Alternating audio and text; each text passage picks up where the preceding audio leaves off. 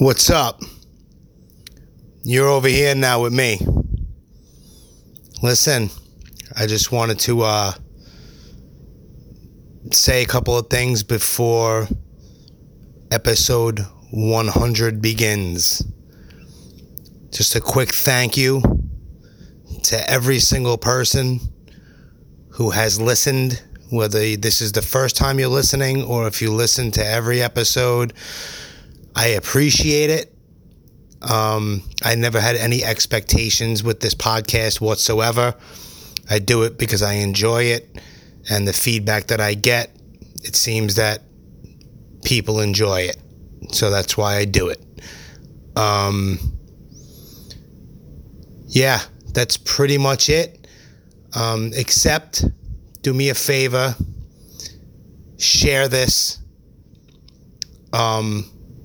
If you listen on iTunes, do me a favor and just give me a 5-star review and write a little review. Just, go to the Instagram page, smash the link in the bio, and you can find the podcast there. Word of mouth is the best promotion. That's all I ask from everybody. It'll take you 2 seconds. So yeah, I just wanted to take a minute out. There's no regular intro. It's just me thanking you all. So, once again, I appreciate you all. And I hope you enjoy episode 100. I'm over here now. Later. We're fucking rolling. Damn. Fuck. Episode 100.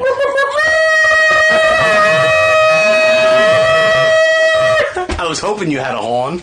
It's fucking. You know what it is. Yeah, man. Well, much love and respect. What's going on? Well, it's crazy that this is actually episode 100.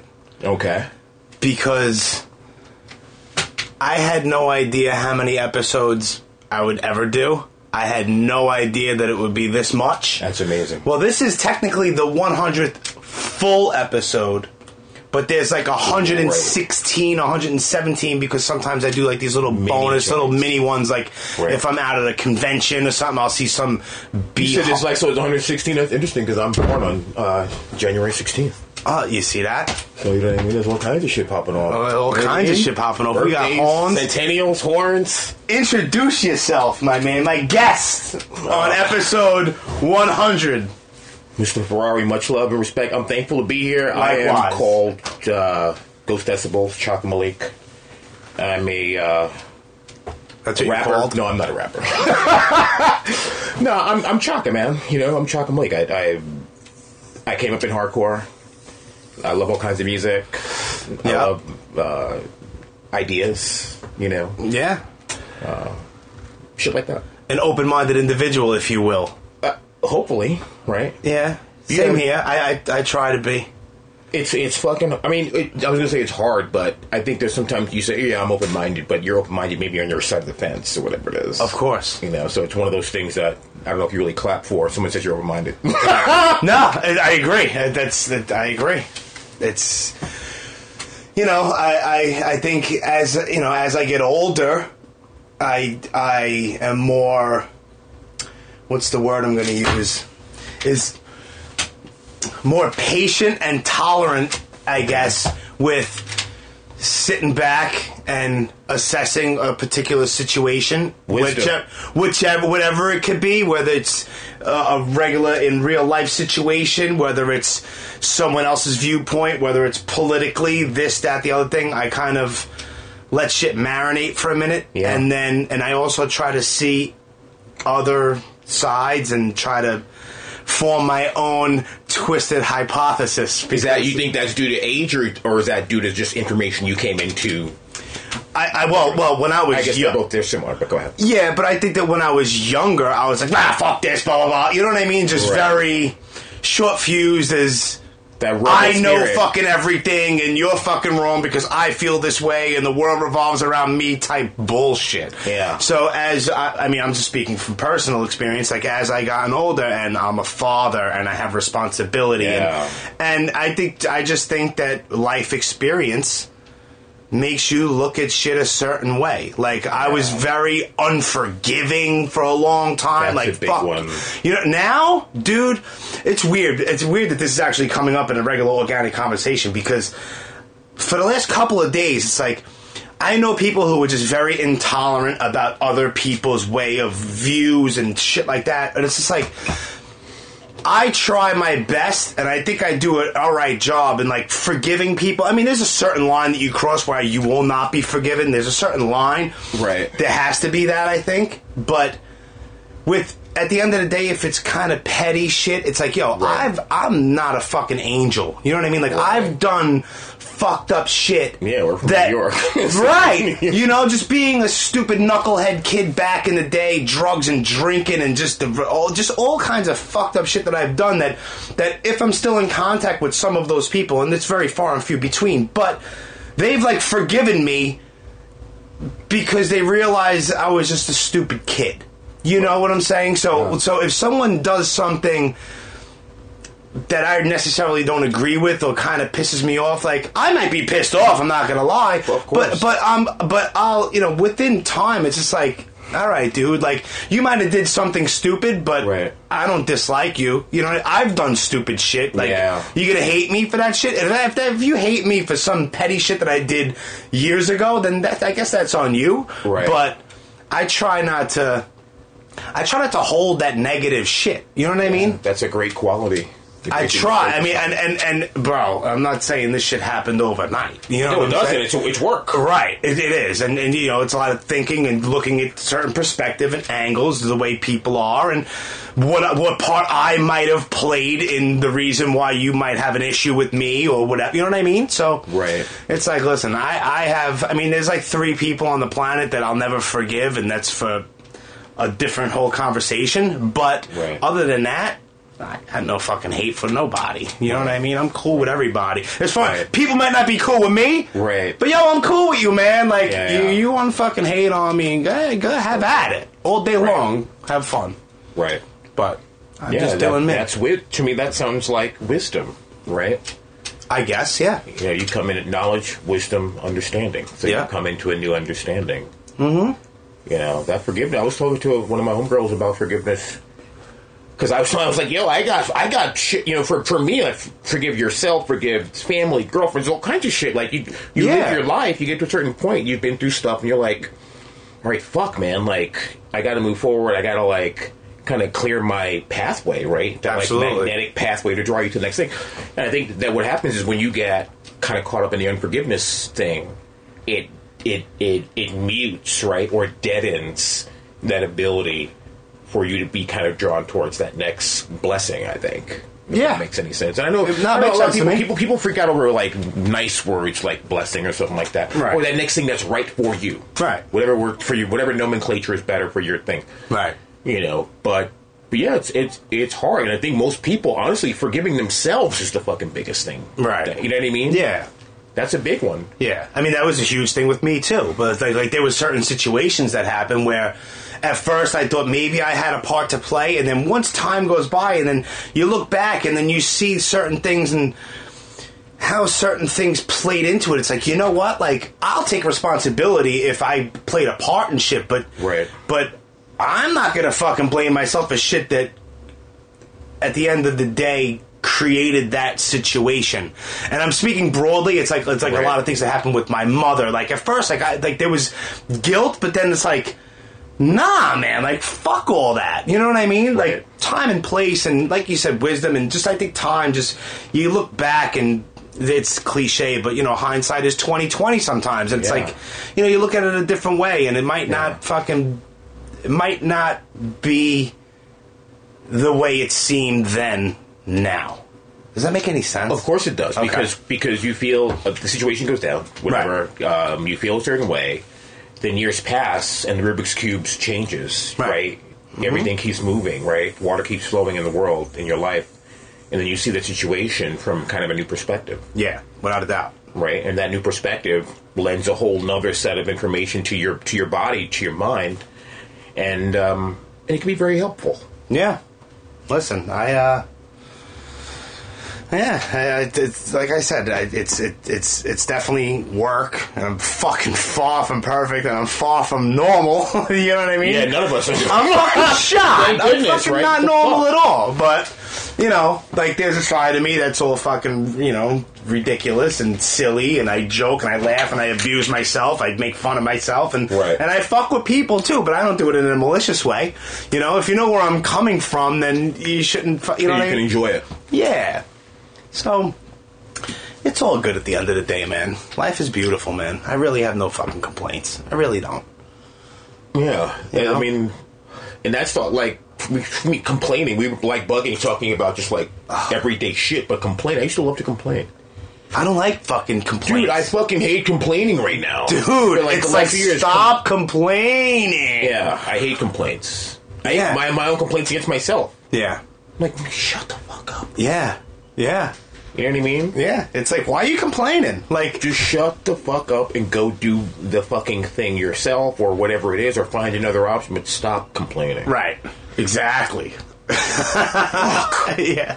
You getting yourself all sparked up there, Chaka? No, you know what I want to complain about. Can I? Oh, we can complain. We can complain right now. We can complain for the purpose of I'm actually fucking complaining. complaining. Yeah, I'm we gonna can. complain right now. Let's bitch and moan and complain. Oh, man, I'm gonna complain that I'm gonna complain that I'll never be able to relive going into Freebie Records. Oh, I can complain about shit like that all Nigga, day. listen to me for a second. I'm Going listening. into Freebie Records and buying Age of Quarrel and listening to that shit for the first time. Right.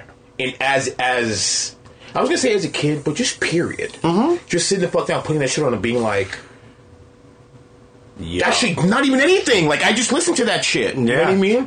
Yeah. And I think a complaint I have today is that the depth of experience that record shares between, you know, John and Harley and all those guys, like Yeah.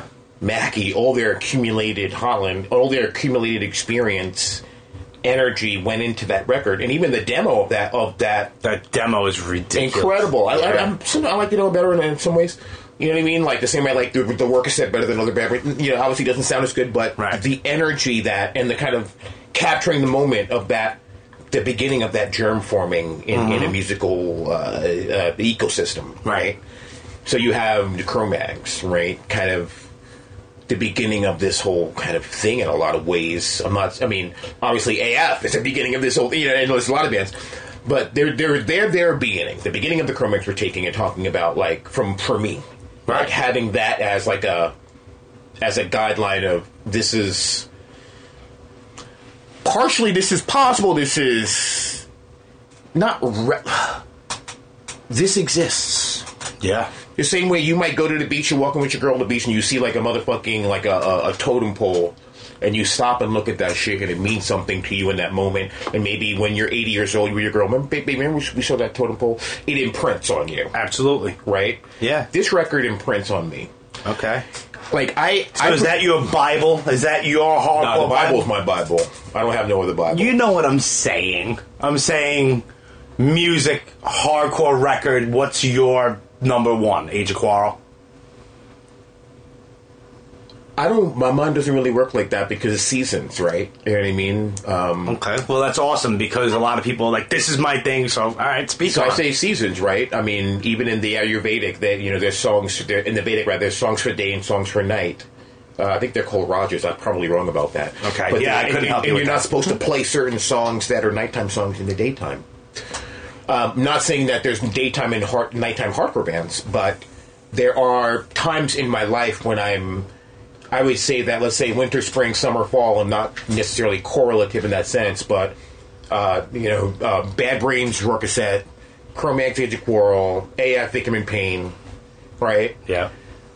And then, fuck, man. I mean, that last one could be Murphy's Law, that first record on Profile, which I love. Yeah. Could be Crucifix, Okay. from SF, Anything, Yeah. by them, right? It could be Absolution, right? Okay. Huge Yeah. fan of Absolution. Sure. So yeah, but I think that they're the kind of AF, Chromatics, Bad Brains, and I mean obviously the youth of today and the straight edge stuff, very hard, very scary music, fucking incredible. Especially the Can't Close My Eyes EP, very scary, wonderful sounding music. Yeah, love it. One of my favorites. What about you? That's difficult. Well, I've spoke about it like ad nauseum on the podcast, but it's neither here nor there. I came into this whole thing.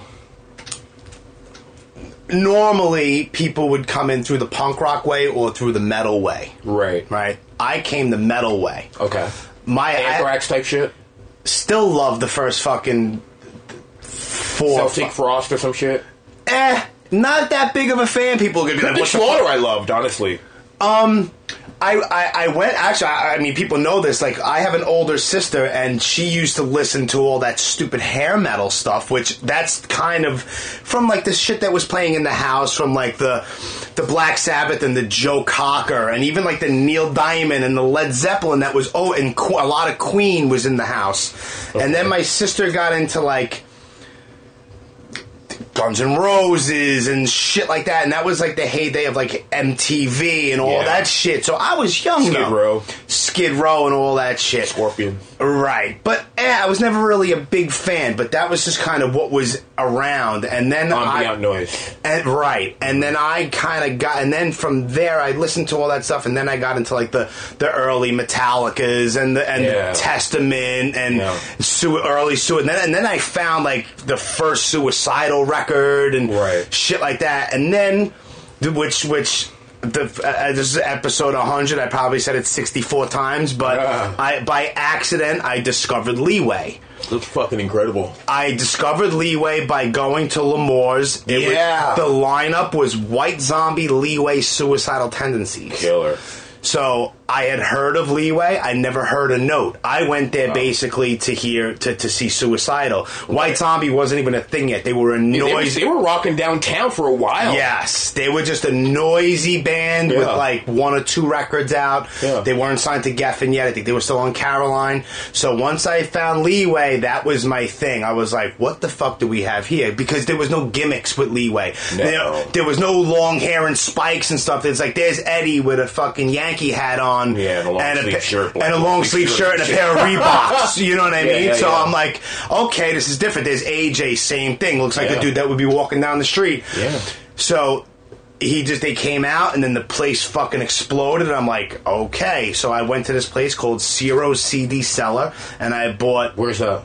It's gone now. It used to be in Canarsie on 80, right across the street from Bill DeC Junior High School. I want to say 82nd and Flatlands. Nice. So I used to live in Canarsie back then. But then I bought the Born to Expire cassette tape, and Ciro was like, listen, if you like this kind of shit, then check this out. And for some reason, he handed me Agnostic Front, Liberty and Justice. Oh, a great record. Great record, because they're both, I came from the metal way. Metal combat core. So that was both very crossover records. Yeah. But then once I listened to those, then I went from AF, and then I went from Liberty and Justice, and then I went back to Victim in Pain. Yeah, I do too. I went in reverse. That was my.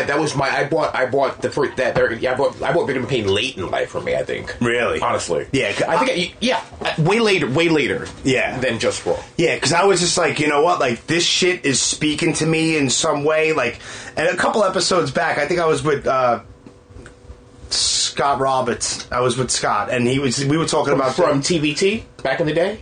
Scott, who used to play in Biohazard, now he's in the Take. My bad. Yeah, of course. Yeah, so we were talking about it, and he was and he was just like, he was listening to that Liberty and Justice record. He's like, why does Roger sound like Dracula?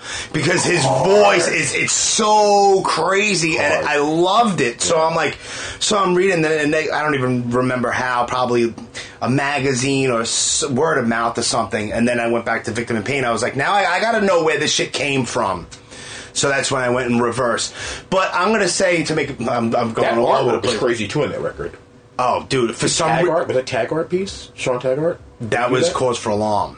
Oh, that was Cause for Alarm. Yeah, the cover of Liberty and Justice is it's like tan and white and has like the soldiers on it, and the back of it is that one. It's all brown. Muted, yeah. It's yeah. muted. I was thinking of Cause for Alarm this whole time. Right. No, Liberty and Justice. Yeah. I got Cause for Alarm, and then I got... Okay, it's just so crazy. And then, but, I mean, if I was to give you, like today, because tomorrow it might be different, depends on my mood, I mean... Sick of It All is like my favorite hardcore band. Incredible. And they belong in this winter, spring, summer, fall situation. Absolutely. But if gun to my head, if I was to say, all right, what's your favorite hardcore record of all time? It's probably Blood, Sweat, No Tears. The first Sick of It All record. But then, that was your like major label Caroline-ish thing, or that was In Effect. In Effect, right? Howie Abrams. Yeah, Howie. I love Howie. Yeah, Howie's the best. Yeah, so I'm gonna say that, and then, I mean, it's a toss-up, man. It's a great record. It's a great record. I mean, Liberty and Justice. Great guys and great, incredible best. to have the going albums that they can continue to put out. Still going, still fucking touring, and they kill it every time on stage. Black and Blue, they were incredible. Yep. Yeah. Oh, yeah. Their 30th anniversary show, Webster Hall, was fucking insane. I didn't make that. That was incredible. I wish I could have made that show. It's probably one of the top 5 shows ever for me. Wow. You know? But, yeah, so, I mean, Sick of It All is my favorite. Blood, Sweat, and No Tears. Age of Quarrel, absolutely. I mean... It's only a 7-inch, but you can throw the first Breakdown 7-inch in there. Oh, are you kidding me? I love Breakdown. I mean, see the thing, and that's the thing that because now it's you got to really hard. include There's everybody so much, point. right? Not because Breakdown is incredible, and they were one of the first bands that I was like, holy shit, I met a hardcore band. Like I ended up doing a sticker for them when I was a kid. I was like, holy shit, I met I was incredibly excited about that. Yeah, I love that. Love Breakdown. Yeah, absolutely. You know but what I mean? you mentioned Youth of Today, and if it's definitely in my top 5, I have to put Break Down the Walls in there. Before I even knew what straight edge was, right? My parents had a summer house upstate, and for the summers, right after school ended, for like 4 years, we would go upstate for the whole summer. Had my own boat. It was fucking awesome. But I got like this little job, and I remember I had somebody burnt me a cassette tape, and it was like all of the Youth of Today shit. Right. And I would just play it, and it would be on repeat, front and back. And that shit spoke to me. Like Ray's voice, the anger in his voice, everything. I was like, yo, this shit hard. So Break Down the Walls is up there for me, too. Yeah, I agree. And I think that partially the era that I come from, I think I'm maybe more, I have a reverence for the bands that kind of maybe came before me. Sure. Like way before me. Yeah, that makes sense. You know? Were you in any legit band? Well, I'm not gonna say legit. Any bands, even if you put out anything before Burn? No, Burn was your first. No, I did a little project with Ian. Actually, I think Burn started already. Yeah, Burn. I saw you guys. Jesus Christ! My first recollection of seeing you guys was at the Marquee. Yeah, back in like '92, I want to say it was. That makes sense. You either opened up, because 2 shows from the Marquee stand out in my head. You either opened up for, it was either Leeway or Biohazard, one of the other. I think it was the Biohazard show. Biohazard, definitely. We played the Marquee maybe 3 times or something like that. Yeah, and the one with the Karis One Sick of It All show. I was not Was Biohazard there. on that same show? I don't know. I wasn't there. But yeah, there were some great shows there. Oh, there were some incredible shows and there. And one thing I love, that place, the height of this stage was great for dives, and it was very kind of like, you see the videos. My dad actually shot the videos that you see now. Yeah. My dad shot those videos from the balcony, and one of his good friends. Really? Yeah. So I think it was definitely the Biohazard show, because the Leeway show, it was Life of Agony, Mucky Pup Leeway. Yeah, we don't think so. That was the Biohazard show. Yeah, that was the first time I could have seen you guys before that, but that's the first one I remember. Long time ago, man. I know, it's crazy. You're just saying that, like, usually, like, you hear people mention a year when it's like, and they, like, put emphasis on it. It's like a year that you weren't there for. Right. It's like, yo, in 82, 92. You're Right. like, yeah, fucking yeah. I bet that was probably crazy. Yeah, yeah. No, it was, You know what I mean? I think I still have the flyer. You're it was like, like a band. 92. I'm like, shit. Yeah. Fucking mine. Yeah, I think I still have the flyer. I think a band called Dead Earth was also on the show. You guys, Biohazard. When we stop recording, I'll fucking yeah. Crazy. Yeah. Yeah, so well, no spring chicken, bro. No fucking spring chicken. I know, right? Well, that's a good thing. We're still here, right? And I have a fucking Thankfully. Yeah. I'm appreciative of it every day. Grateful So am I. every day. That's another thing for me. Like, I feel like I wasn't. It's hard to be. Sometimes hard to be grateful. Like, I don't think it's hard to be grateful, but like, Yeah. the resonant energy in the fucking universe says to like, fuck it, as we shared earlier, complain, be upset. You know, look at the gram and see what motherfuckers have that you don't. It's a focus. Yeah, I try not to focus on what other people have. It's like, what am I doing? Because, Yeah, dude. That's why. Remember, you were like, yo, why the fuck you take your text down? Your text, your fucking post down. Here it is. Go ahead, tell me. Friday, September 11th. Oh shit. 1992. Fuck. Dead Earth. Okay. The Icemen. Fuck yeah. Burn. Yeah. Biohazard at the Marquee. I fucking knew it. And you know what's nuts? What's that? $10 in advance. $12 a night a show. Yeah, that's when your $10 went a whole different length.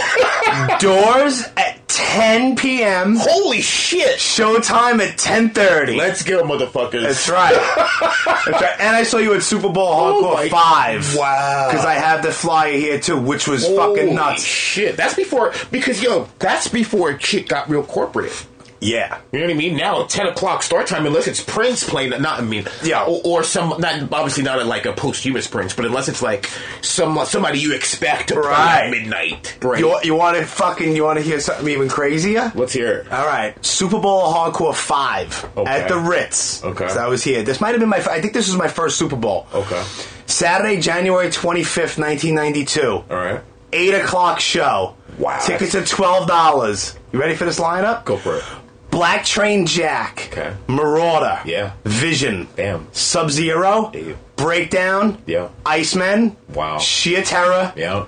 Burn. Yeah. Sick of it all. Wow. 8 o'clock doors. Motherfuckers probably moving around in there until fucking 2 a.m. Yeah.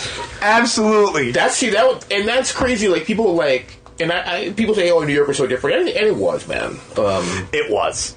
It absolutely was. It really was. Because that's a whole different lifestyle. A show starting, fuck. Dude, I speak about this a lot. Like, I used to go to the Limelight a lot on Sunday nights. 10 o'clock. Wow. Sunday nights, Rock and Roll Church. I've seen. Yeah. I think H2O played one of those shows, didn't they? I seen Sick of It All there. Yeah. I wouldn't even know That's who was a high playing. fucking stage, dude. That's a very high stage. But I wouldn't even care who was playing. Roll up. Because there was the hip hop room, there was the other room, there was the main stage. So even if the band that was playing sucked or you didn't like them, it didn't matter. Mm-hmm. Yeah. But bro, we would start getting ready. Like, this is when we were all drinking and doing stupid shit. But like, I would be drinking and shit at like 10 o'clock at night. We'd leave the house at like 11 to be at the Limelight at midnight on a Sunday night. Yeah. Coming back on the trains, like 15 of us deep at like 7 o'clock in the morning, the opposite way of everyone going to work with rush hour traffic. Wow. What? Like, that's a completely different lifestyle, man. Yeah, it is. Yeah, New York was nuts. Yeah. Definitely fucking a different place. Not Disneyland. Yeah, honestly, 92 was still bananas around, man. It was fucking crazy. Oh, of course. 92 was fucking... It was rough. Yeah, of course. Yeah. Of course. Of course. Were you still running around tunnels at that point? I had stopped bombing, probably. Because you know what it was is that I had friends that had the burn to bomb constantly. Right. And I was just like, honestly, I'm trying to I met a girl, you know what I mean? Like, yeah. I have this band thing I'm trying to fuck with. Yeah, I get it. You know what I mean? Last time we got chased, I cut my fucking hand. I didn't like that. Uh-huh. Well, for people who don't realize or haven't been listening way back, Mr. Chaka Malik over here was on episode 75 episodes ago. You were on the show. That was 25? Episode 25. Wow. For the Freddie Alva book, Urban Styles, Graffiti in New York Hardcore. Wow. Yes, that was episode 20. That was 75 episodes I'm fixing ago. to get my gematria out to find out the other deeper connections. We got 25, 75, 100, right? All these kind of the anniversary type numbers. Yeah. You know. See that? Yeah, very cool. Very cool. Very cool. So you want to get into Burn? Yeah. All right. Speak on it. Like how I mean, I'm guessing Gavin was already in Absolution or leaving Absolution or something like that. Yeah, Absolution had already been over. I was probably one of the biggest Absolution fans. I was maybe the biggest Absolution fan that I knew. Okay. Like, I love the guitar playing, I love the vocals, even the just all of it, you know? Yeah. And then Sergio ended up in Absolution for a while, and that was exciting to me because I was a huge fan of Sergio and friend of Sergio. And I was just like, wow, this is amazing. This is the best shit ever. And it was to me, you know? I would fucking dance hard for those guys, and I really enjoyed their shows. But it came to a point, I guess, where Gavin wanted to do something different. At the time, I was working at a health food store downtown called Prana Foods, Prana, meaning like the breath, the spirit, kind of in the breath, life in the breath. Okay. I guess in Vedic Sanskrit, I don't know. So, I should probably know that. But so it was myself, Alan Peter Cage from pre-Quicksand. Moondog? Sorry? Moondog? No, pre-Moondog. Right? Okay. Slip. I'm trying to think. Might be my favorite record out of Mark Ryan. Yeah, that's a great record. Mark Ryan worked with me there. A lot of people. I mean, it was a big spot. John Joseph always in there all the time. Right. So Gavin would be around, and one day I think he came into Prawn. He was like, because at the time I was known for being like, for having like a style of dancing that I was known for being a hard dancer. Okay. Right. And so that had garnered me, I guess, some visibility, and people were like, "Yo, you should have a band," right? And then Gavin, I think, kind of took that. I don't know if he took it was a torch or something but he just was like, "Yeah, let's do a band" or something like that. And then he, said, "Yeah, you have Alan's here. Let's grab Alan." And I had known Alex randomly, and we started rehearsing. But I think before that, Alan, something happened where, wait, do we have John Crichton first? We may have had John Crichton. See, this is some I think we had EK. EK was the first actual drummer, I think. But I'm trying to figure out if I'm trying to figure out how it went down because, it's hardcore. So, people, can do this shit for a while, then they can't do this shit anymore. I didn't even realize that EK was a drummer, because I just know EK from having a little stint in Sick of It All for a while. EK was the first, and there's some great... EK is a wonderful drummer. Wonderful person. There's some... I think so. EK... I guess maybe we ended up having to go to Alan, I think, at a certain point. Because there's recordings with John Crichton, who's also a wonderful drummer and a wonderful person. He was in Life's Blood as well, the drummer. Very kind of fucking circular, wonderful. Love drummer. fucking Life's Blood, man. So we would rehearse and stuff like that, and I thought we had a nice fiery kind of sound, kind of picking up where, I guess in some senses, Absolution left off with Gavin's kind of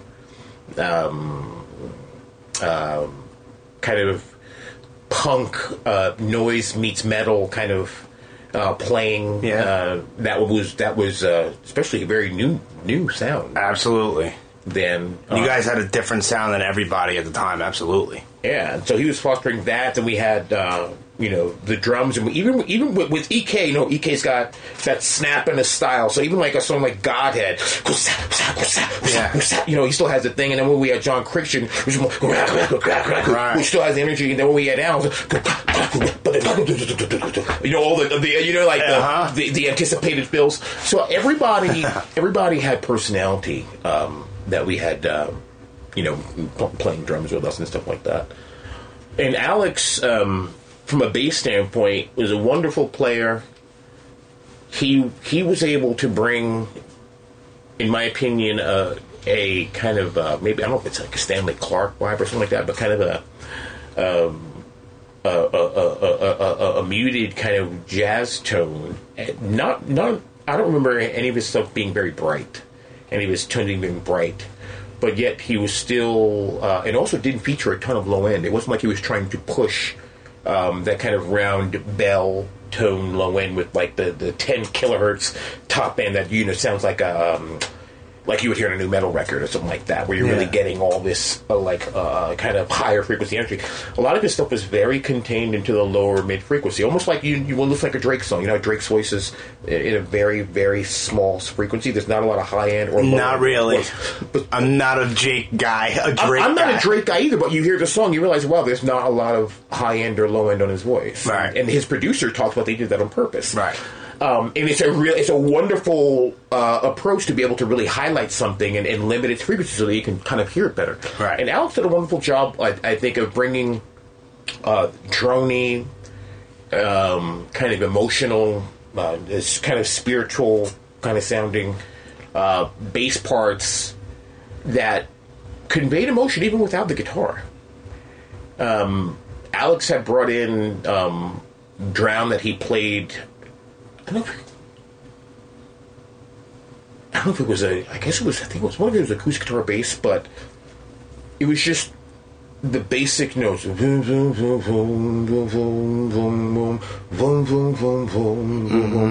just that part is expressive enough, right? Right. And mournful enough and considerate enough. You know, that when you add, Gavin's guitar playing over it and the drums behind it and then the vocal, then you have this thing that I'm thankful to have as part of something I was able to be a part of or whatever.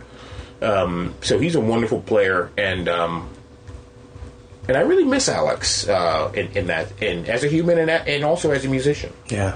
Yeah. Sure. So we played some great. Ian Love also played second guitar for us for a while. He was in Rival Schools, I think. Okay. Some other bands with Walter maybe or something. Mm-hmm. But he's a wonderful guitar player. He's kind of perfect pitch guy, young guy, child prodigy. Now he's doing kind of woodworking. But I loved when he was with us. He was able to bring more of that kind of broader, deeper.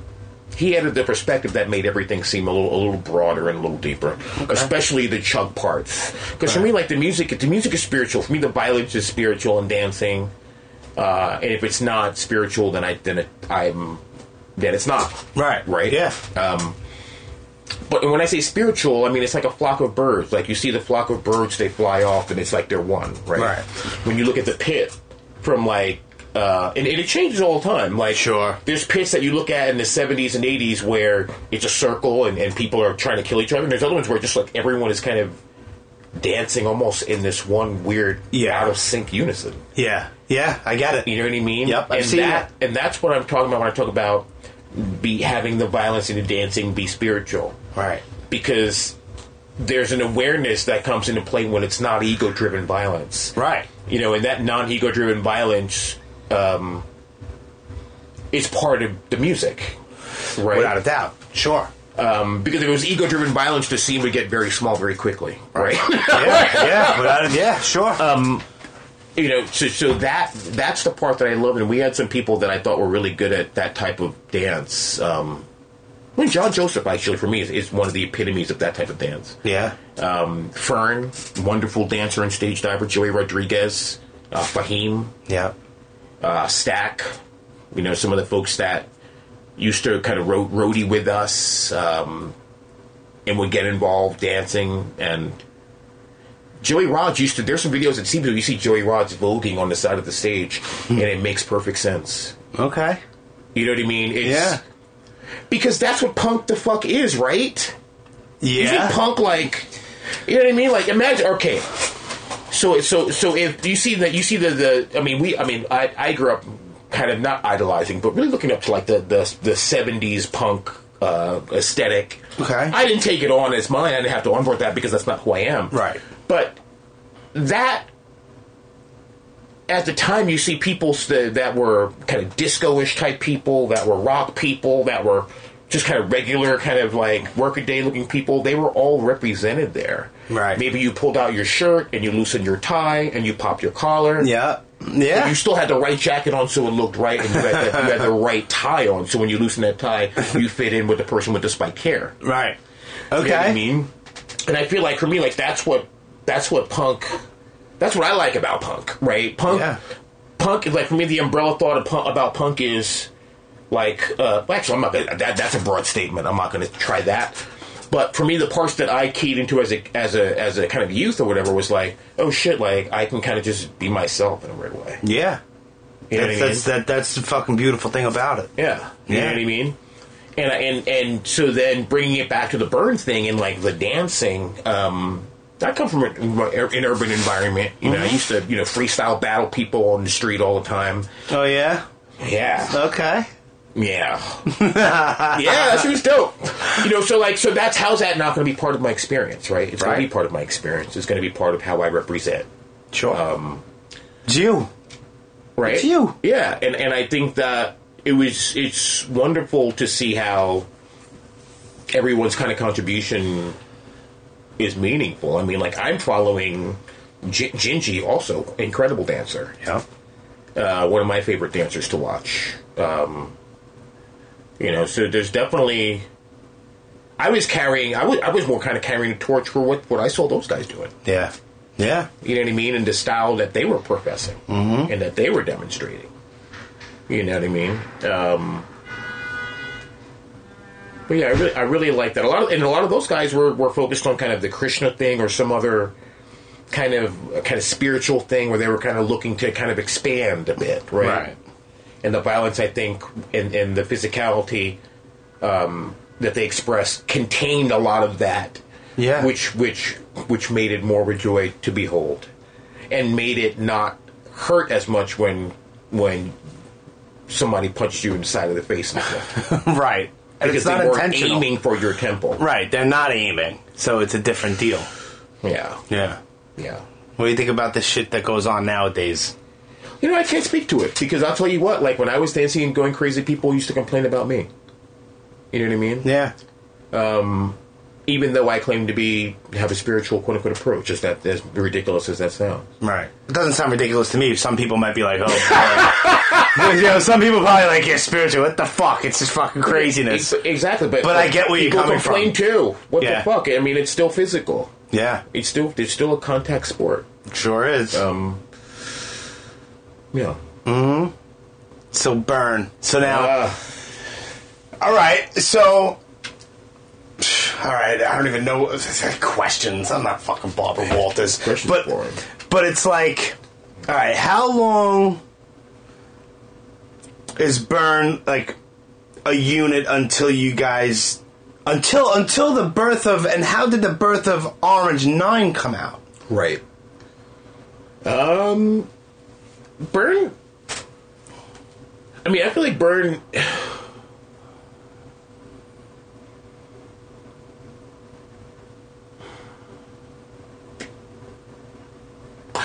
To answer your question, Burn was kind of coming to an end.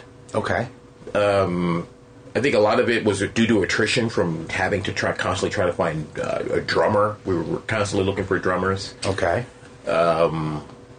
Just kind of where people were in their life, I think, as well. Okay.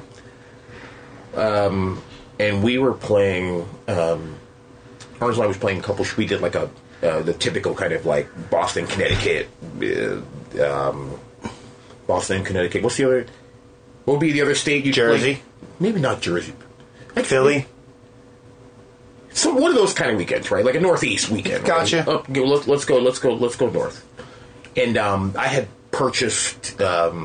We had went to an Army Navy store, the way you do on tour.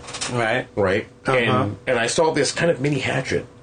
A mini hatchet. Yeah. Okay. That was there. All right. I made the purchase. Okay. All right. I'm all ears. And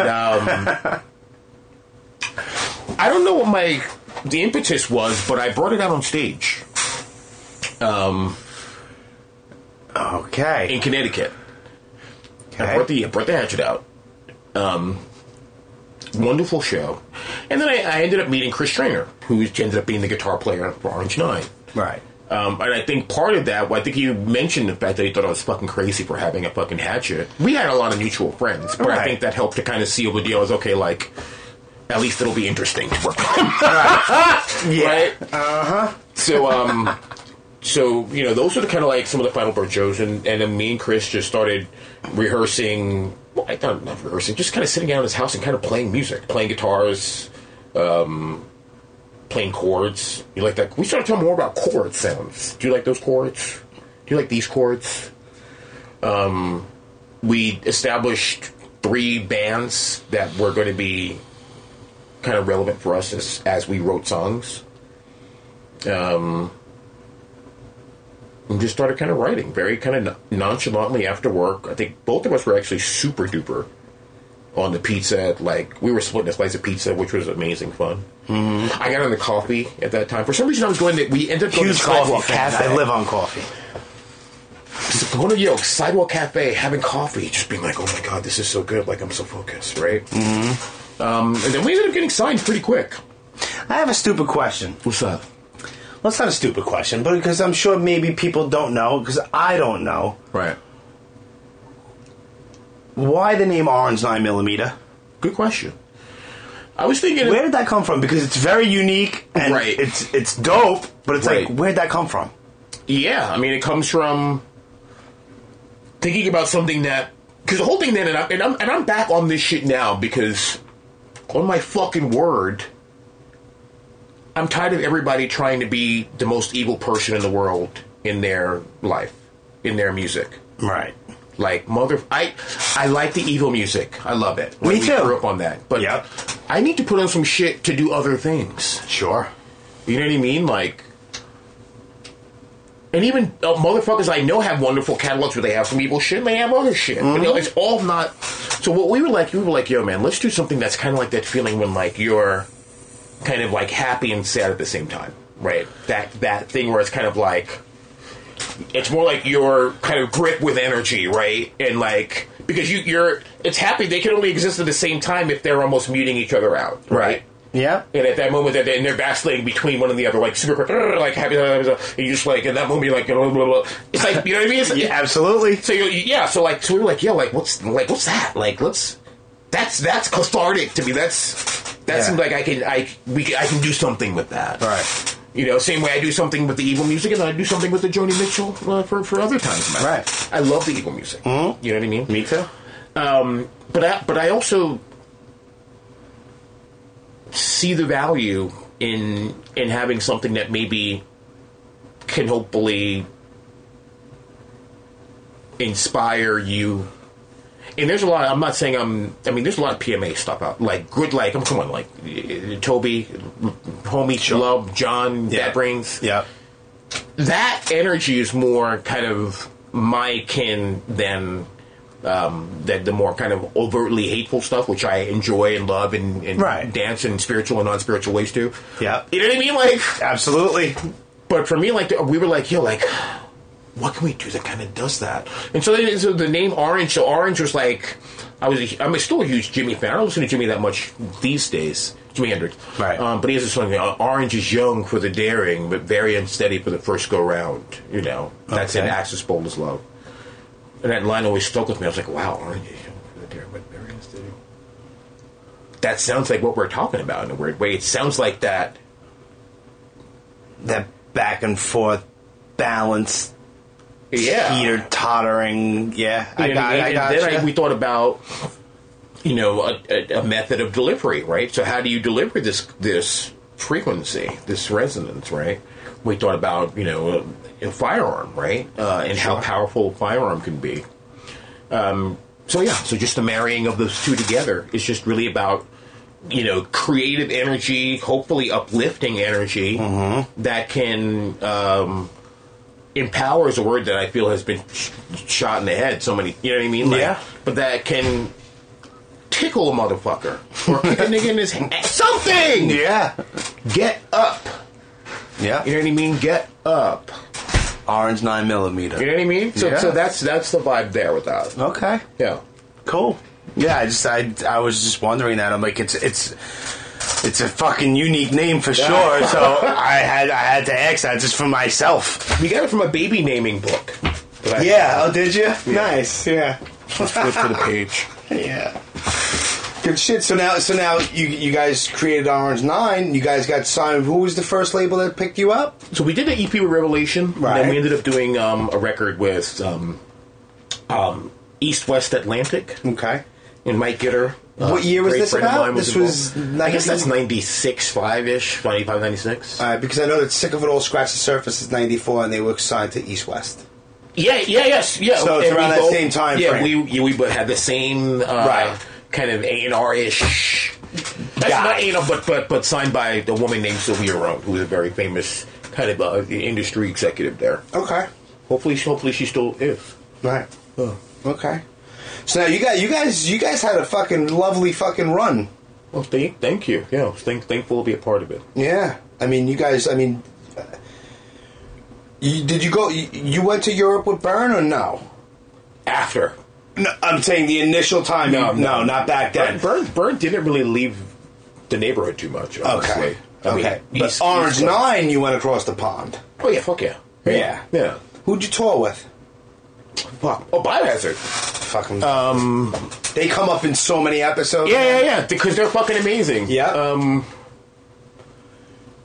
Biohazard. Did you do festival runs or anything? Yeah. We did. I'm trying to think. You did Warped Tour too, no? We did here. Yeah, we did here, like 3 right? Warped Yeah, Tours. here. But I think over there. Was that the only fuck? I think the only time we went was Biohazard. We did like a bunch of shows with them and a bunch of festivals with them. It was like a couple of weeks. Yeah. I have no idea. And that was like the top of their game. That was like Urban Discipline, State of the World Address. Yeah, huge. Yeah, Huge. Yeah. Yeah, huge. Absolutely. It was incredible to watch. There was one kind of interesting thing with, like, I forgot what they were playing, but Evan was standing there and he had like his bass headstock where it's supposed to be, and I was standing talking to somebody. I forgot somebody that we all know who the fuck it was. It'd be funny if I remembered. And I was like, yo, this was at the old Ritz. I was like, yo, I'm gonna do a steady stock over. I'm gonna go over Evan's headstock, okay, and clear the barrier. Okay, yo, I dare you. And you did. Yeah, sick. It was crazy. I mean, some of like those guys really, I think, were one of the first kind of hardcore bands to show you how to do it, kind of like professionally, if that makes sense. Yeah, no, I get that. You know what I mean? Obviously, the Bad Brains were doing their thing because they're just the Bad Brains. The Bad Brains, and sure. And those bands, but Biohazard, I felt like when you watch them, I was like, okay, this is like a machine. Yeah. They were a fucking thing, boy. And that's another record. Like I had Danny Schuler on a few episodes ago, and nice. Yeah, great guy. I had a ball talking to him. Yeah, but most people like Urban Discipline. But right. I'll take that first record, dude. That fucking first record is phenomenal to me. Yeah, it's interesting. Like they came out at a time when there was like there was some racial kind of stresses in Brooklyn. Yeah. Howard Beach. Yeah, right? Yeah, it was a very kind of interesting time, and I actually went up to Evan, I was like, hey, are you guys racist? And he was like, no. I was like, good, I didn't think so, but... Yeah, if you listen to the lyrics, it's basically that song, Howard Beach. It's about the media. Right. It's about the media making some fucking huge shit. Right. Like... distorting shit into making fucking racial fucking tension. Exactly. Which how the media that's what they do today. Right. That's been their job forever. Right. So motherfuckers thinking people want to love the media, but listen to what Jimmy just said about that shit. It's true. You know what I mean? And if you think that they changed their ways, the answer is no. No. That's also looking at shit, looking a little deeper. Well, certain angles that you look at shit. It's crazy. Yeah. So Orange 9, you put out Driving Out Included. Right. And then you didn't put Tragic. And then what happened? That's because Chris bounced to be in Helmet. Right. That's right. So that left me kind of trying to pull things together, and at that point we had Taylor's wonderful player, but it wasn't his kid. Right. You know what I mean? Like he's adopting a child. You know, like when you adopt a rescue, right? He adopted a fucking rescue. Yeah. you know, and sometimes a nigga is a rescue because I want to do certain things a certain way, and Taylor helped us out. And Taylor was instrumental in writing probably one of our biggest songs. You know, wrote the music for definitely the bass part. I think and the guitar chop too for Failure. Okay, which is the one song we had on MPB, and obviously I wrote the lyrics and the vocals, whatever. Yeah. So Taylor's an incredible player, but Taylor wasn't trying to be Chris, right. And I was in a band with Chris. Gotcha. And Chris has a certain tone, and Chris has a certain thing, and that's what we were doing. Yeah. Right. So Taylor comes in, saves the day in a lot of senses, but also made everyone have to kind of rethink. Okay, well, what's the direction, right? Yeah. And I think that was kind of not the beginning of the end, but I guess if you're going to be honest with yourself, it is the beginning of the end. Right. Right? Yeah. Because shit done changed. Right. You know? Sure. And everything, I think everything in life is for the better. You got to keep your shit moving. Yeah. But definitely, we had a lot of moving parts in that band. Thankful for everybody that sat in with us. Greg played bass for a while. Chris Vitale played bass for a while. Obviously, Matt Cross, drummer. Obviously, trainer, guitar, and Taylor Macklem, who played bass and guitar in different capacities. Right. And then me, Taylor, and Matt made that last record, Pretend I'm Human, which I honestly kind of fucking want to remix or some shit. So why don't you? I thought about it. Like, honestly, the dude that put that out is a wonderful guy named Michael Chambers, who is incredible. He's really a great example of willpower. He's a marathon runner. He's just an incredible person who really still pushes himself, even though he doesn't really have to do a lot of things he does. And he was like, yeah, just fucking re-release it, do whatever. And I actually have the fucking masters. So it can happen. But you have all the Orange Line masters? Most of them. Okay. But the thing is that it's just like you. It's like, are you going to remaster your fucking third podcast? Are you going to do podcast 101 or 102 and 103? Yeah, that's what I'm going to do. Yeah, you're gonna do the new ones. Right. And that's what I'm doing. Right. So that's why I'm not trying to fuck around and remix old shit. Yeah, but that's music. This is people talking. It's a different animal, man. It is. It's a different animal. It is. I guess you're right. You know, maybe there's a time and a place to do that. Right. Well, were you? I mean, I could be wrong. I'm just guessing here. Actually, I'm just asking. Because you created an Orange 9 Instagram page. Yeah. Was there a little time there where you were thinking about the resurgence of Orange 9? Good question. Yeah, I mean, honestly, considering it, you know. I had a feeling you were considering it. But then again, I didn't know either way. That was my first initial reaction. Yeah, we'll see. You know. Okay. So it's safe to say that Orange 9, there's a possibility that it could be quote unquote resurrected. Well, I don't know about resurrected because that implies a rebirth. But there can potentially be some re-releases and a type of continuation. I'm not sure what that will be. New music? I prefer new music. Right. It's just we'll see. I don't know. Chris and I have honestly talked about it. We'll see. Okay. Awesome. You know, niggas are busy though. You know what I mean? Listen, I get it. Chris is doing his thing, and like me, like I'm always like. I mean, I feel like I'm looking for I'm always looking at the new sound. Mm-hmm. You know what I mean? Like, I have bands that I'll always go to. The hardcore bands I grew up with, I'll always go to.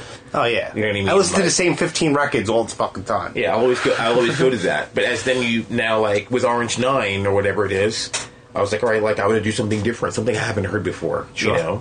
You know, Ghost Decibels, like, it's doing all the shit yourself, which is a little different animal. Right. But, you know, I'm starting to get to the point where, like, yeah, and honestly, it's weird, like, because I feel like, go ahead.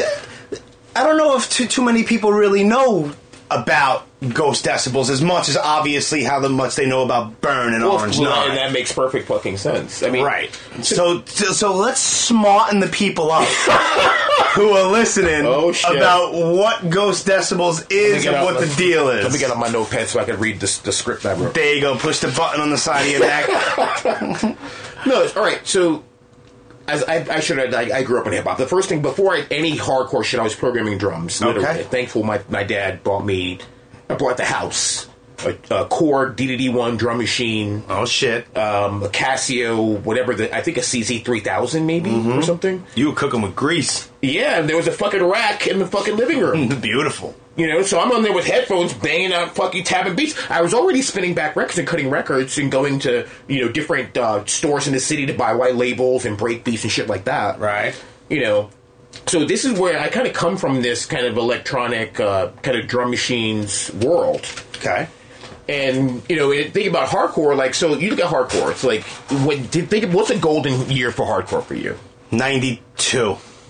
Okay, let's talk about from when the formative years, more formative hardcore golden years. So that would be like the mid-80s. That would be like 83, right, yeah, 82, 83. So then think about what's happening in the electronic music scene at that time over there.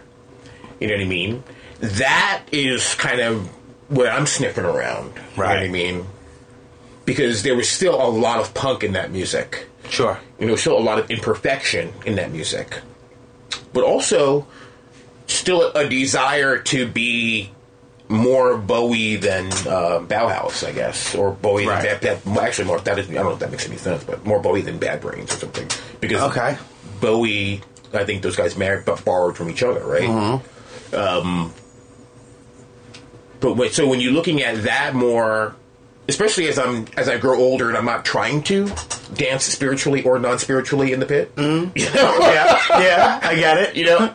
I want to sit the fuck down and I want to have something to drink, whether it's kombucha or something else, and I want to fucking have my mind blown. I want to dance if I want to be able to enjoy that record out in a club. Mm-hmm.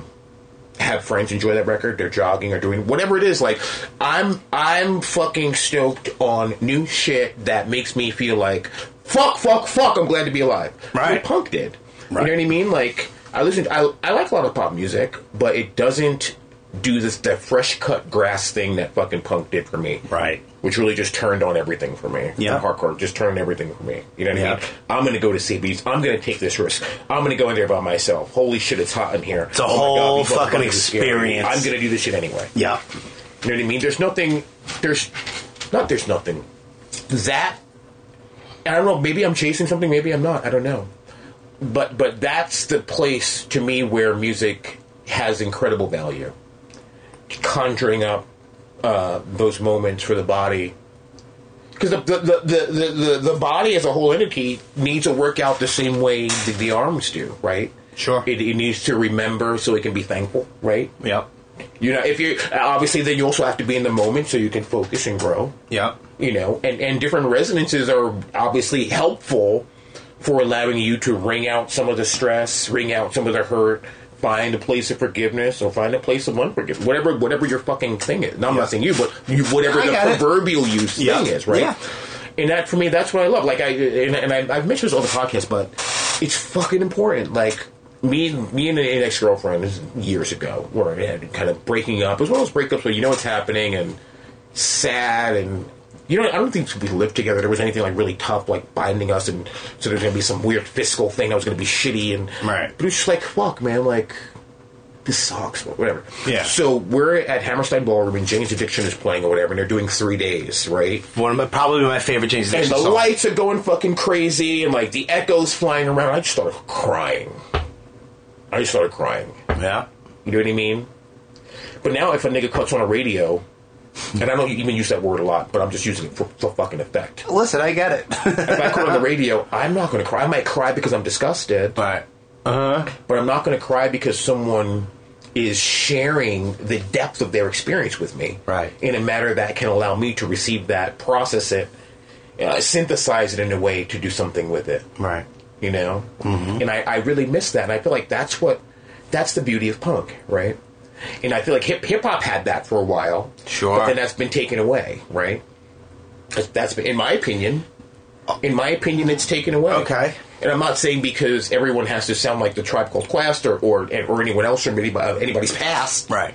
Or even a Biggie, who wasn't an angel. Right. And didn't rap about being an angel. He rapped about doing dirt. Yeah. but at least it was still. It still had some energy in it, in a sense. Sure. I like a lot of the trap stuff where you're at least getting an opportunity to move the body and flex the body. Right. But I think what's missing is an opportunity from mainstream music, and obviously there's tons of bands that are doing this for people, is to allow people some room to be cathartic. Allow them the space. Give them the hints that the body needs, the cues. That's what good music's supposed to do. Yeah. That the body needs to release when it needs to release or grasp onto. Mm-hmm. So with Ghost Decibels, I'm really looking to try to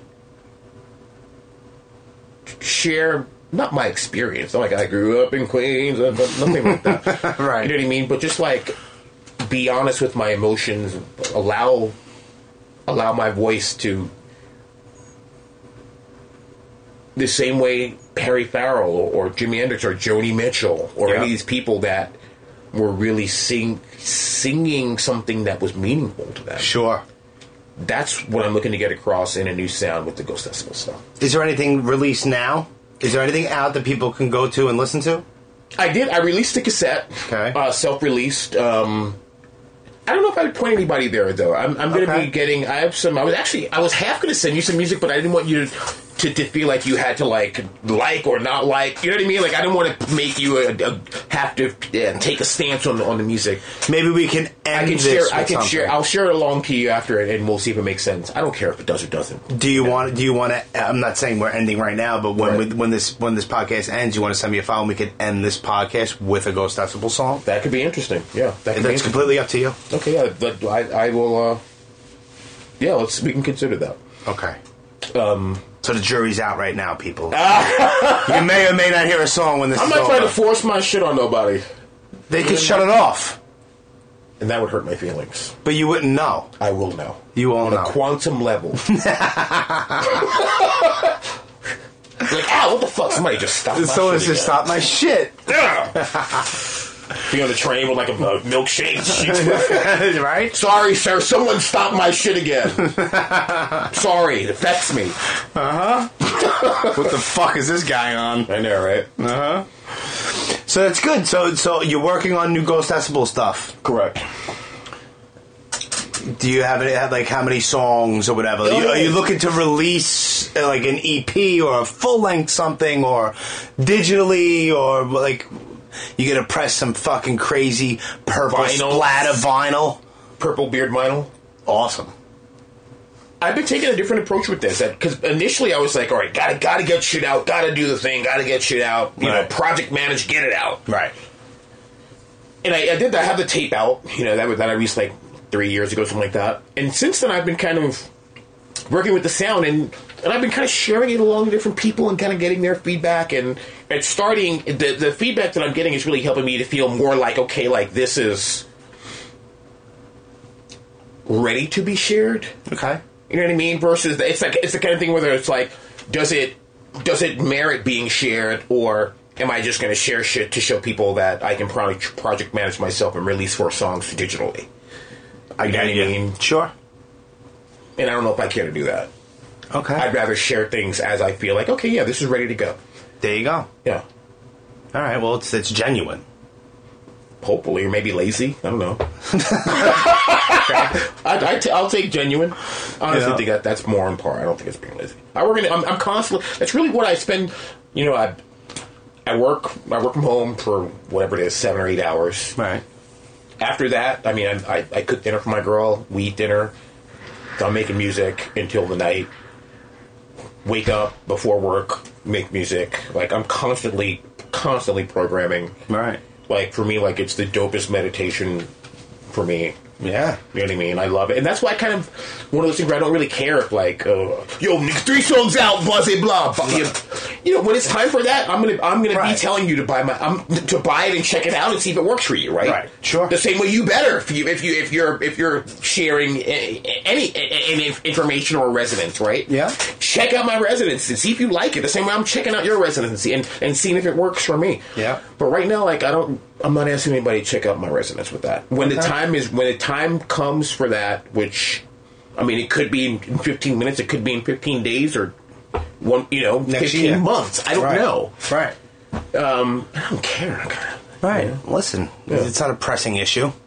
Just like you just said, when you feel like it's ready to go, then you'll put it out. Yeah. So that's cool. Yeah, exactly.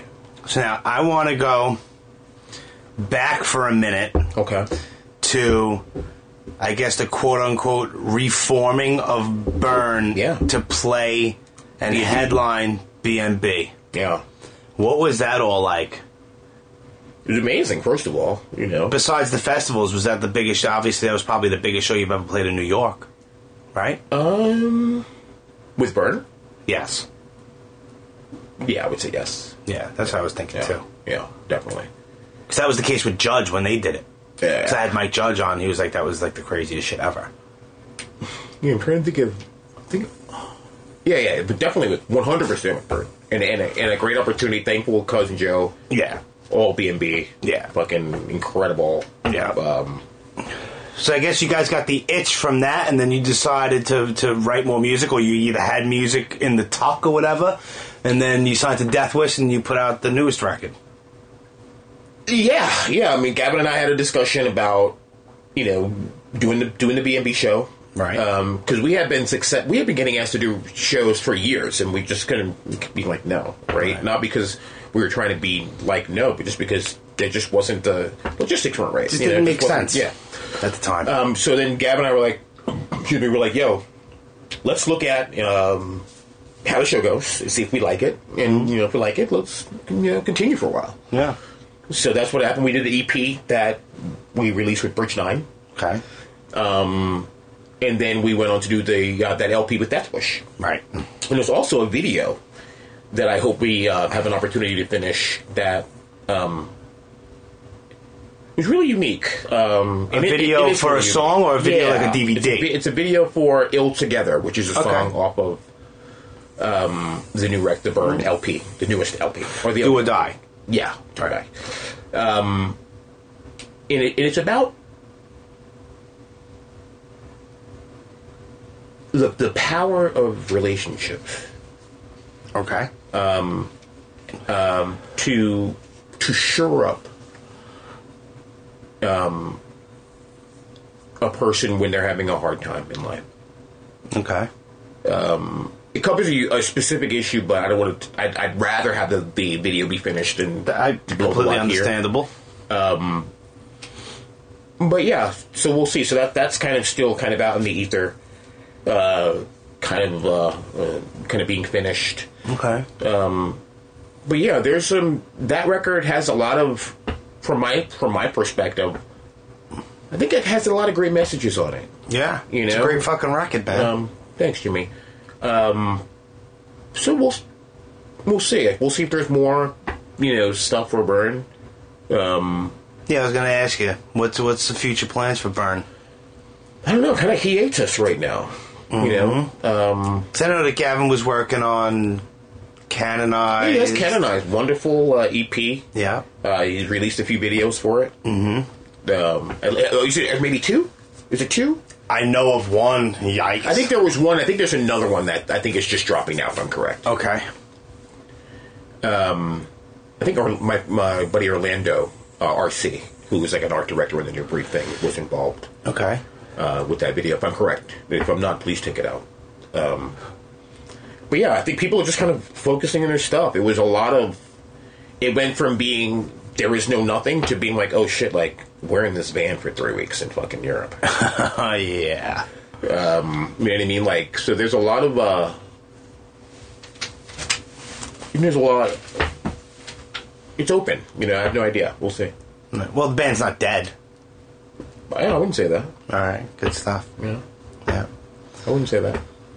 How was it? It just popped in my head. I saw that you guys, because I'm a huge fucking fan, and I think you're friends with them, and I guess you're a huge fan too. You guys played... what was it? Maybe... I don't know if it was Philly, but it was the final... Bane show in a specific... Where was that? Well, we didn't play the final one. No, not the final, not the last show ever, but it was The last show... We did a run with them. I love that band. Yeah, they're incredible. Oh, God. One of the bands that did the thing I was talking about earlier, where they're sharing enough with you. Oh, my God. They're so fucking good. So I love Aaron and those guys, for that. Yeah. Yeah, incredible band. And I made the final Boston show. Yeah, I was there too. I was there. I had to. That was crazy. Oh my God, man! It was fucking nuts. When the lights went off and Bane was about to go on, that was the first and only time I was ever at the Worcester Palladium, and I was. Were you up front? Eventually, yeah. I got up on the stage. Towards the end or the beginning? Towards the end. Well, not the very end. It was maybe they had about 6. They played for like 2 hours that night. Yeah. But it's my favorite song by them is Ali versus Frazier. Okay. And I got up. I made it my fucking business to get on that fucking stage, and I stole fucking Zach's microphone. Yeah. And I was, oh my God. Yeah, so I was never in a band, but I'm able to say that I yelled in front of fucking 3,000 people. Yeah, but it was fucking awesome. But as soon as the lights went off and Bane was about to come on, I was like on the steps all the way in the back. Mm-hmm. And it was impossible. It reminded me of a show from like the early 90s, like how packed. Yeah. And there was no way you could be like, excuse me. Like people were crowd surfing from the back, crawling over people to get up. And I had to do the same thing. Yeah. It was fucking incredible. I remember seeing that going and like being on the stage, and I went up to the balcony to get another view. Oh my God, man. Yeah, so that's one band. Like, in one way, if they never played again, I'm all right with that. But if they played again, I'd be there in a fucking second. Like, and I think that they should. I think they should too. Well, I'm not going to let the cat really out of the bag because it's not scheduled yet. But Zach is down to do an episode. Oh, Zach's the man. Yeah, I love Zach. He's just always on tour. Like he's around. He drove for us for a while. He's all over the place. But one day I saw him at This Is Hardcore last year, and I asked him, and he's like, absolutely, and he has some shit to say about the whole Bane breakup thing. So I don't know exactly what I don't know exactly what it is, but he's passionate about some shit. So hopefully one day that'll happen soon. Yeah, that'd be crazy. Yeah. Do you want me to text him? Remind him? No, we go back and forth on Instagram all the time. What's taking so long? I harass him. It's just timing. Phoner? You can't do a phoner? No, I don't do that. Okay. I just don't do it. I'd rather sit here and bullshit face to face with someone. Yeah, I mean, it makes for a better call potential, a better show. Yeah. That's what I do. I mean, I could do a phone in with so many people. I just choose not to. Right. There's people that I would love to have on, and I would love to do it, but I don't do the phone thing. What about Skype? Neither. All right. No. Face to face. Forget this fucking thing is even on. Bullshit. Jimmy Face to Face Ferrari? Jimmy Face to Face Ferrari. That's what they call me. Jimmy Face to Face. Jimmy F2F. Yeah, there you go. That's fucking great. Alright, so cool, man. So Burn is on hiatus. Orange 9mm. You never know. Ghost Decibels being worked on, and will come out when you're good and fucking ready to put it out. Yeah, I know. In a nutshell. It sounds like I'm not doing anything with my life. But you're doing a lot. Okay, so the one band's on hiatus, the other band you're not sure, and the other thing is you're kind of like, what? What? But you said a lot, so I get it. It's like in a nutshell. I know. I appreciate the boil down. That's a good boil down. Well, hopefully, I'm sure eventually all three of those bands and projects will make its way out for everybody's ear holes. Yeah, on the Orange 9, we had one of our buddies, Dean's Nuts, that Instagram artist, dude. I don't know. He does mad logos for people. Oh, does he? Yeah. I don't know. He did an Orange 9 logo? Yeah. He did a couple shirts for us, and we've been sitting on them for like a few months. I think we're gonna print them up. Yeah. Why not? Yeah. Print that shit, man. Yeah, then we were talking about so Chris and I were like, yo, let's release Driver. We had one of our buddies, our friend this guy named Matt, great guy. Okay. He's like, yo, I'm helping guys, let's get it remixed and do the shit.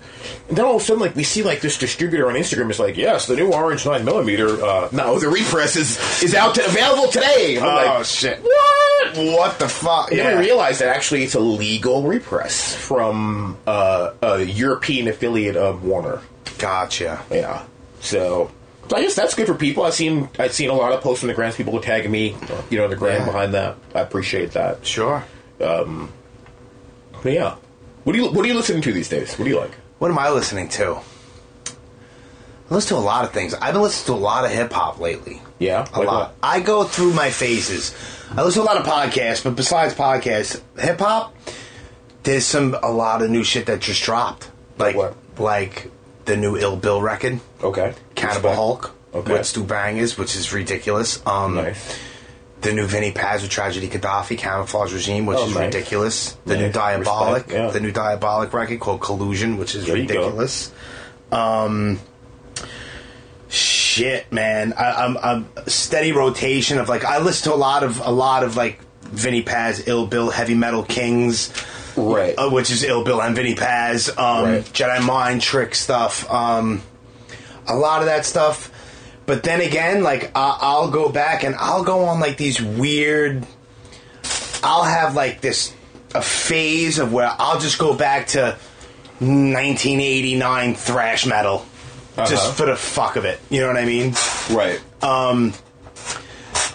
Shit. I mean, I know. As soon as we're done talking about this, I'm gonna be like, how the fuck did I forget that band? But yeah, man. I know that there's somebody. The new Sick of It All record's fucking great record. Nice. Wake the Sleeping Dragon. I know there's somebody. I know it. I've been listening to a lot of I just recently had Havoc from Mobb Deep on. Nice. Yeah. So I've been listening to a lot of that shit too, like a lot of the infamous and Hell on Earth Mobb Deep shit. Yeah. Oh, fucking that's like soundtrack to my fucking. There's a time period in the mid '90s where it was like Sick of It All, Agnostic Front, Mobb Deep, Wu-Tang, like that whole Nas, like that whole era. There was so much fucking great music that I still list it as staying power with me, and it's timeless shit. There's something about that era. Like I'll listen to the first Biohazard record, then put on Mobb Deep, then listen to fucking La Coca Nostra, then listen to Vinnie Paz, and then listen to the new Burn record. Like it's. I have my moods, I don't know. It's like, I'm not really in the mood for whatever. So I'll just throw on, I briefly said it before. I didn't want to interrupt you, but you had mentioned, I think Sergio Vega and Walter, but like Quicksand Slip. If I'm not really sure what I want to listen to, just put that on. I'll put Slip on, and I'll be happy. Right. And I've said it before, if I was to pick that stupid question, if you were on an island and you had one record, it would probably be that record. Wow, it's a great record. For me personally, I don't even know. It's I guess a time and a place thing. Just it also ticks a lot of boxes, though, right? Because it gives you some of the hardcore stuff you want. Yeah, there's everything mellow enough to be stable for you longer than 15, 20 minutes. Yep. There's really heavy parts. There's groovy parts where you find yourself shaking your ass. Yeah, exactly. Yeah, exactly. But I mean, gun to my head once again. It's like if my favorite. If I was to pick one record over every genre of music across the board, I would probably have to say Slip, and that's amazing. Bold statement. Yeah. And it was kind of cool though, because I don't know Walter. I don't know Walter as a friend, but I had him on, and I was able to tell him that and that's amazing. Yeah, it's just cool. It's like certain things resonate, and certain things speak to you, and certain things have staying power, and they last. And that's just, I mean, that's just one of it. That's top, but there's so many records that like that. You know what I like about your selection for that record? That record to me has that fresh cut grass. And when I say, I mean like when you walk on this fresh cut, and it's like you smell something's good happening, something's starting, something is brewing. There's the beginning of something. Oh yeah, that was a completely new thing. Exactly. Yeah. And that's what I like. Me too. In music. And that's what I'm dealing with the Ghost Decibels shit. Like, I like that thing. Like, yes, this is new. This is interesting. Like, wow. Like, you know what I mean? And Quicksand definitely fucking did that. And he still does that. Still does that. Yeah. I love all of that stuff, but Slip is the, I mean, you mentioned Perry Farrell and Jane's Addiction. Like, Nothing. The first one, which is the live one, Jane's Addiction, then Nothing Shocking and Ritual Day Habitual. Those 3 fucking records. Yeah. Incredible fucking records. Can I tell you, so the first Porno for Pyros record, incredible record. I like a couple of songs. For me, like the Jane shit, like when I like the Triple X record, the live one. Yes, I love that record. Then when the first LP, Nothing Shocking came out, I thought it was too slow sounding. Really? It sounds very slow. It sounds very heroin-y or something like that. It is. It's very heroin-y. And I was just like, what the fuck? This is so slow sounding. I hate it. Yeah. And then, like, after a few months, I started to like it. But I honestly, I like Ritual better. Well, 3 Days is probably my favorite Jane song ever. Song. So, like that, it's so... I love Nothing Shocking. But overall, I think Nothing Shocking is my favorite. But my favorite song is off of Ritual. Yeah, Nothing Shocking, I'm just thinking about it now, is like a legitimate fucking rock record. Great rock record. It's fucking incredible, dude. It's like it's like when a record goes beyond its genre? Yeah, it transcends its genre. Literally. Yeah. Literally. And you just said you like a couple of songs off the first Porno for Pyros. Yeah. Give me that whole record except for that song Pets. Bro. We make this. Yeah, all right, I get it. The roles are reversed. If, Martians and we were the pets, I get it. But there was a lot of drug use being used. Like I think it was an interview. It's like Dave Navarro, I think, said that he does not even remember recording Ritual Day Habitual because of all the heroin. Wow. Yeah. But then I read one of the books. I read a book. It was a Jane's Addiction book. I don't remember what the fuck it was called. But Perry Farrell was saying, like, he went from all the heroin to Porno for Pyros. He was smoking crack like a crazy man. And, like, in between, I saw him 2 nights in a row at Roseland, and he's like, he talks about it, and I'm like, did he have his, like, wife on stage in, like, a wine, like, red wine? Yes, there was, like, a Ferris wheel. There was all kinds of shit. There was, like, fucking people on ribbons and ropes, like, trapezes and shit. And he's fucking whacked out, and he'll come out, and there's a song that they have, it's the last song on the first Porno for Pyros record. Both nights in a row, they did the same set, but it was incredible. There's a song called Orgasm. It's very slow and blah, blah, blah. But then he even says, like, he would always open up with that song, and then they would stop, the lights would go out, and he would go backstage, and he would do a fucking crazy hit of crack, and then come back out. Like, every 2-3 songs, he'd go off backstage and smoke real quick, and then come back. He was like, it was fucking insane. Nuts, dude. I love Perry Farrell, though. Guy's out of his mind, but he's Thanks, just incredible. Jimmy. I love you, too. Yeah, right? Right? It's fucking nuts. Yeah, I mean, he's an incredible artist. Absolutely. Incredible artist. Yeah. Well, aren't all incredible artists like all fucking half crazy anyway? I mean, really, think about it. Maybe, right? What sane fucking amazing artist do you know? What can you think of? I can't. That's a good point. Yeah. People are batshit. Yeah. There's that fine line between genius and insanity. I'm going to tweet my girl this little sound bite. God. So she doesn't complain later. Well, even Jimmy says it. It's true. I'm supposed to be crazy. You're supposed to be crazy, so listen, give Chaka a pass. Give him a pass. Listen, thank God. She's like, I'm an artist too. Yeah. I never claimed to be fucking normal either. I'm far from a fucking genius. Jesus Christ. Nice. Yeah, so it's all good, man. Everything's lovely. I'm glad that things are still going on, and me too. You're still fucking busy, and things are good. Yeah. Good shit. Yes, sir. Do you want people to follow you, or what the fuck? What's going on? You want to speak about it on why you deleted all your shit off Instagram? Oh, yeah, man. Honestly, I go there, and there's no posts. I'm like, what the fuck happened there? Because I actually just blocked you, Jimmy. No, you didn't. Because I could see I didn't you. want Jimmy seeing my posts. Yeah. No, I basically... All right, so my day job is in sales and marketing, right?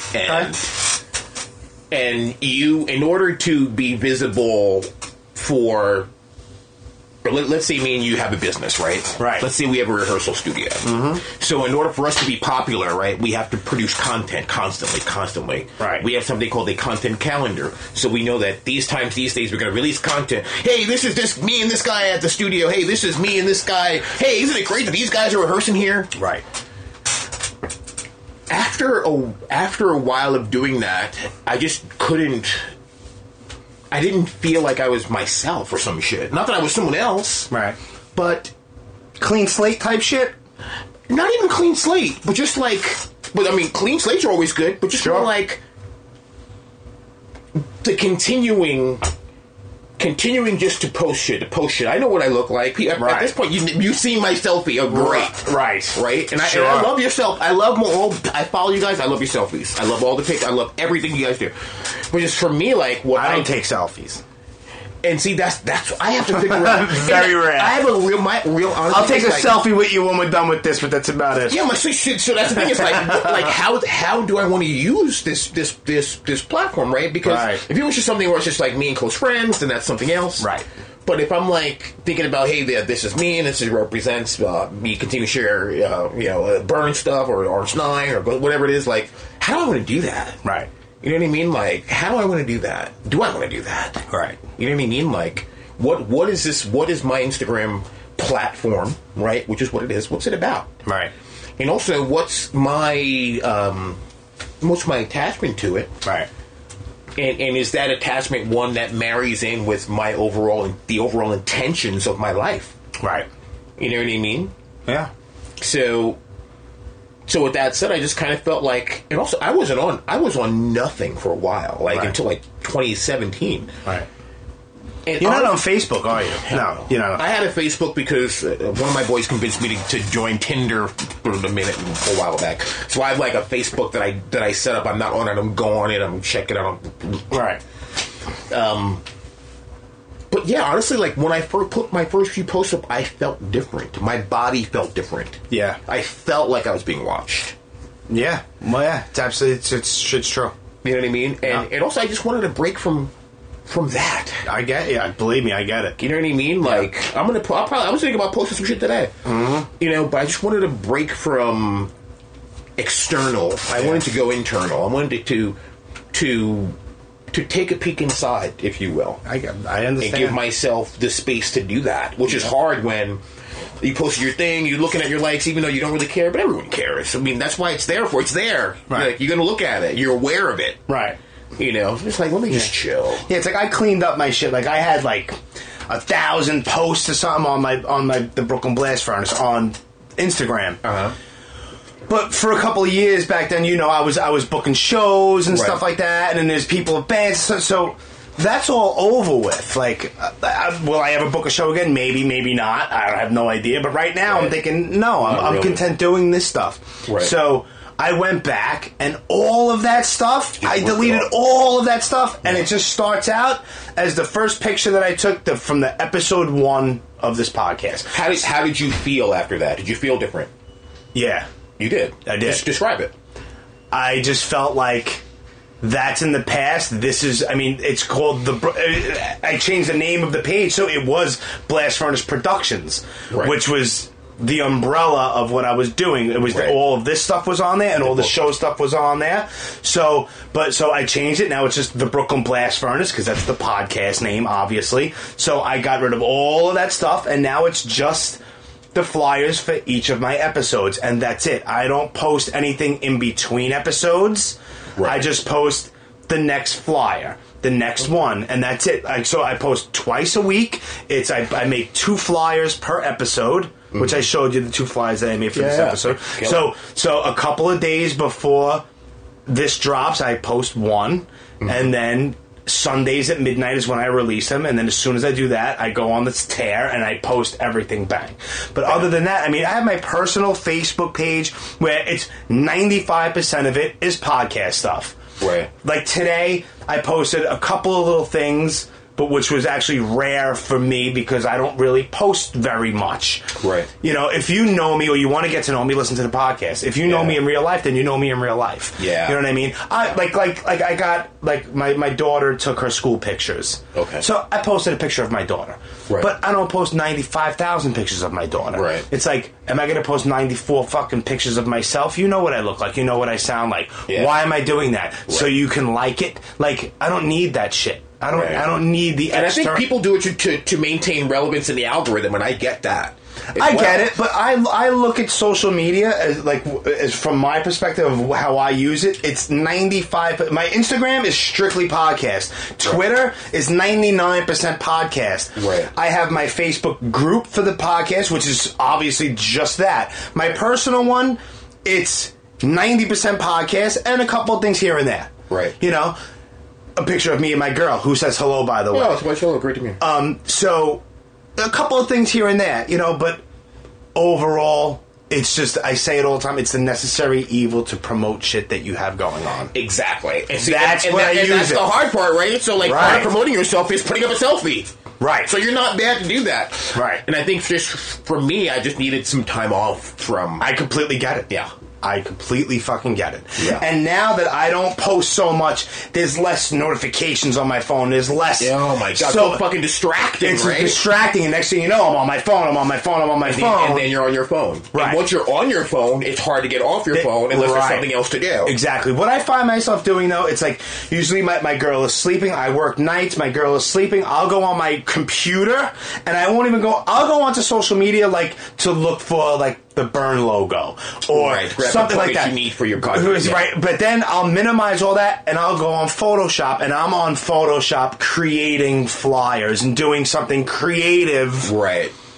Absolutely. In order to benefit. Great flyers. Thank you. Yeah. But that's what I do, and it's also like my quote unquote me time. It's dark. Right. There's a candle in the room. There you go. My girl is sleeping.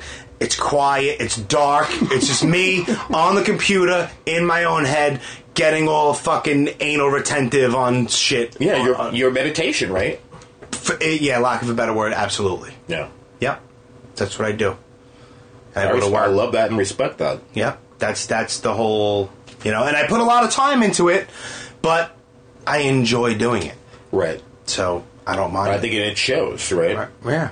Yeah. And it doesn't really, and I do it where there's nothing else going on. You know what I mean? Like, I love doing it, but it's not my number one priority. Like, right. I'll go home, I'll hang out with my girl. My daughter is number one, so like this weekend, like when I'm done here, I'm driving to Jersey to go pick up my daughter. Yeah. You know, and I have the weekend with her. So when she is sleeping and my girl's sleeping, like later on tonight, like there's an episode like that I'm going to be doing. It's going to be like 102, 103. So I like to be ahead of the game, and I'll start on another flyer. Yeah. You know, like a little bit here and there. I always like to be prepared. That's smart. You know, like your episode 100, I mean, I'm recording this right now. We were in podcast time, but I just dropped episode 98. Wow. So you have, what, another month, probably? Every Monday. Oh, wow. Damn. Every Monday. So I stay busy. So I have a few in the bag. Right now I have 2 of them that aren't released yet, and then yours. And then I think, when is it, the 28th of this month, I'm going to record another one, which will be episode 101. But I'll still be like 2-3 weeks ahead of the game. Right. For, you know what I'm saying? Yeah.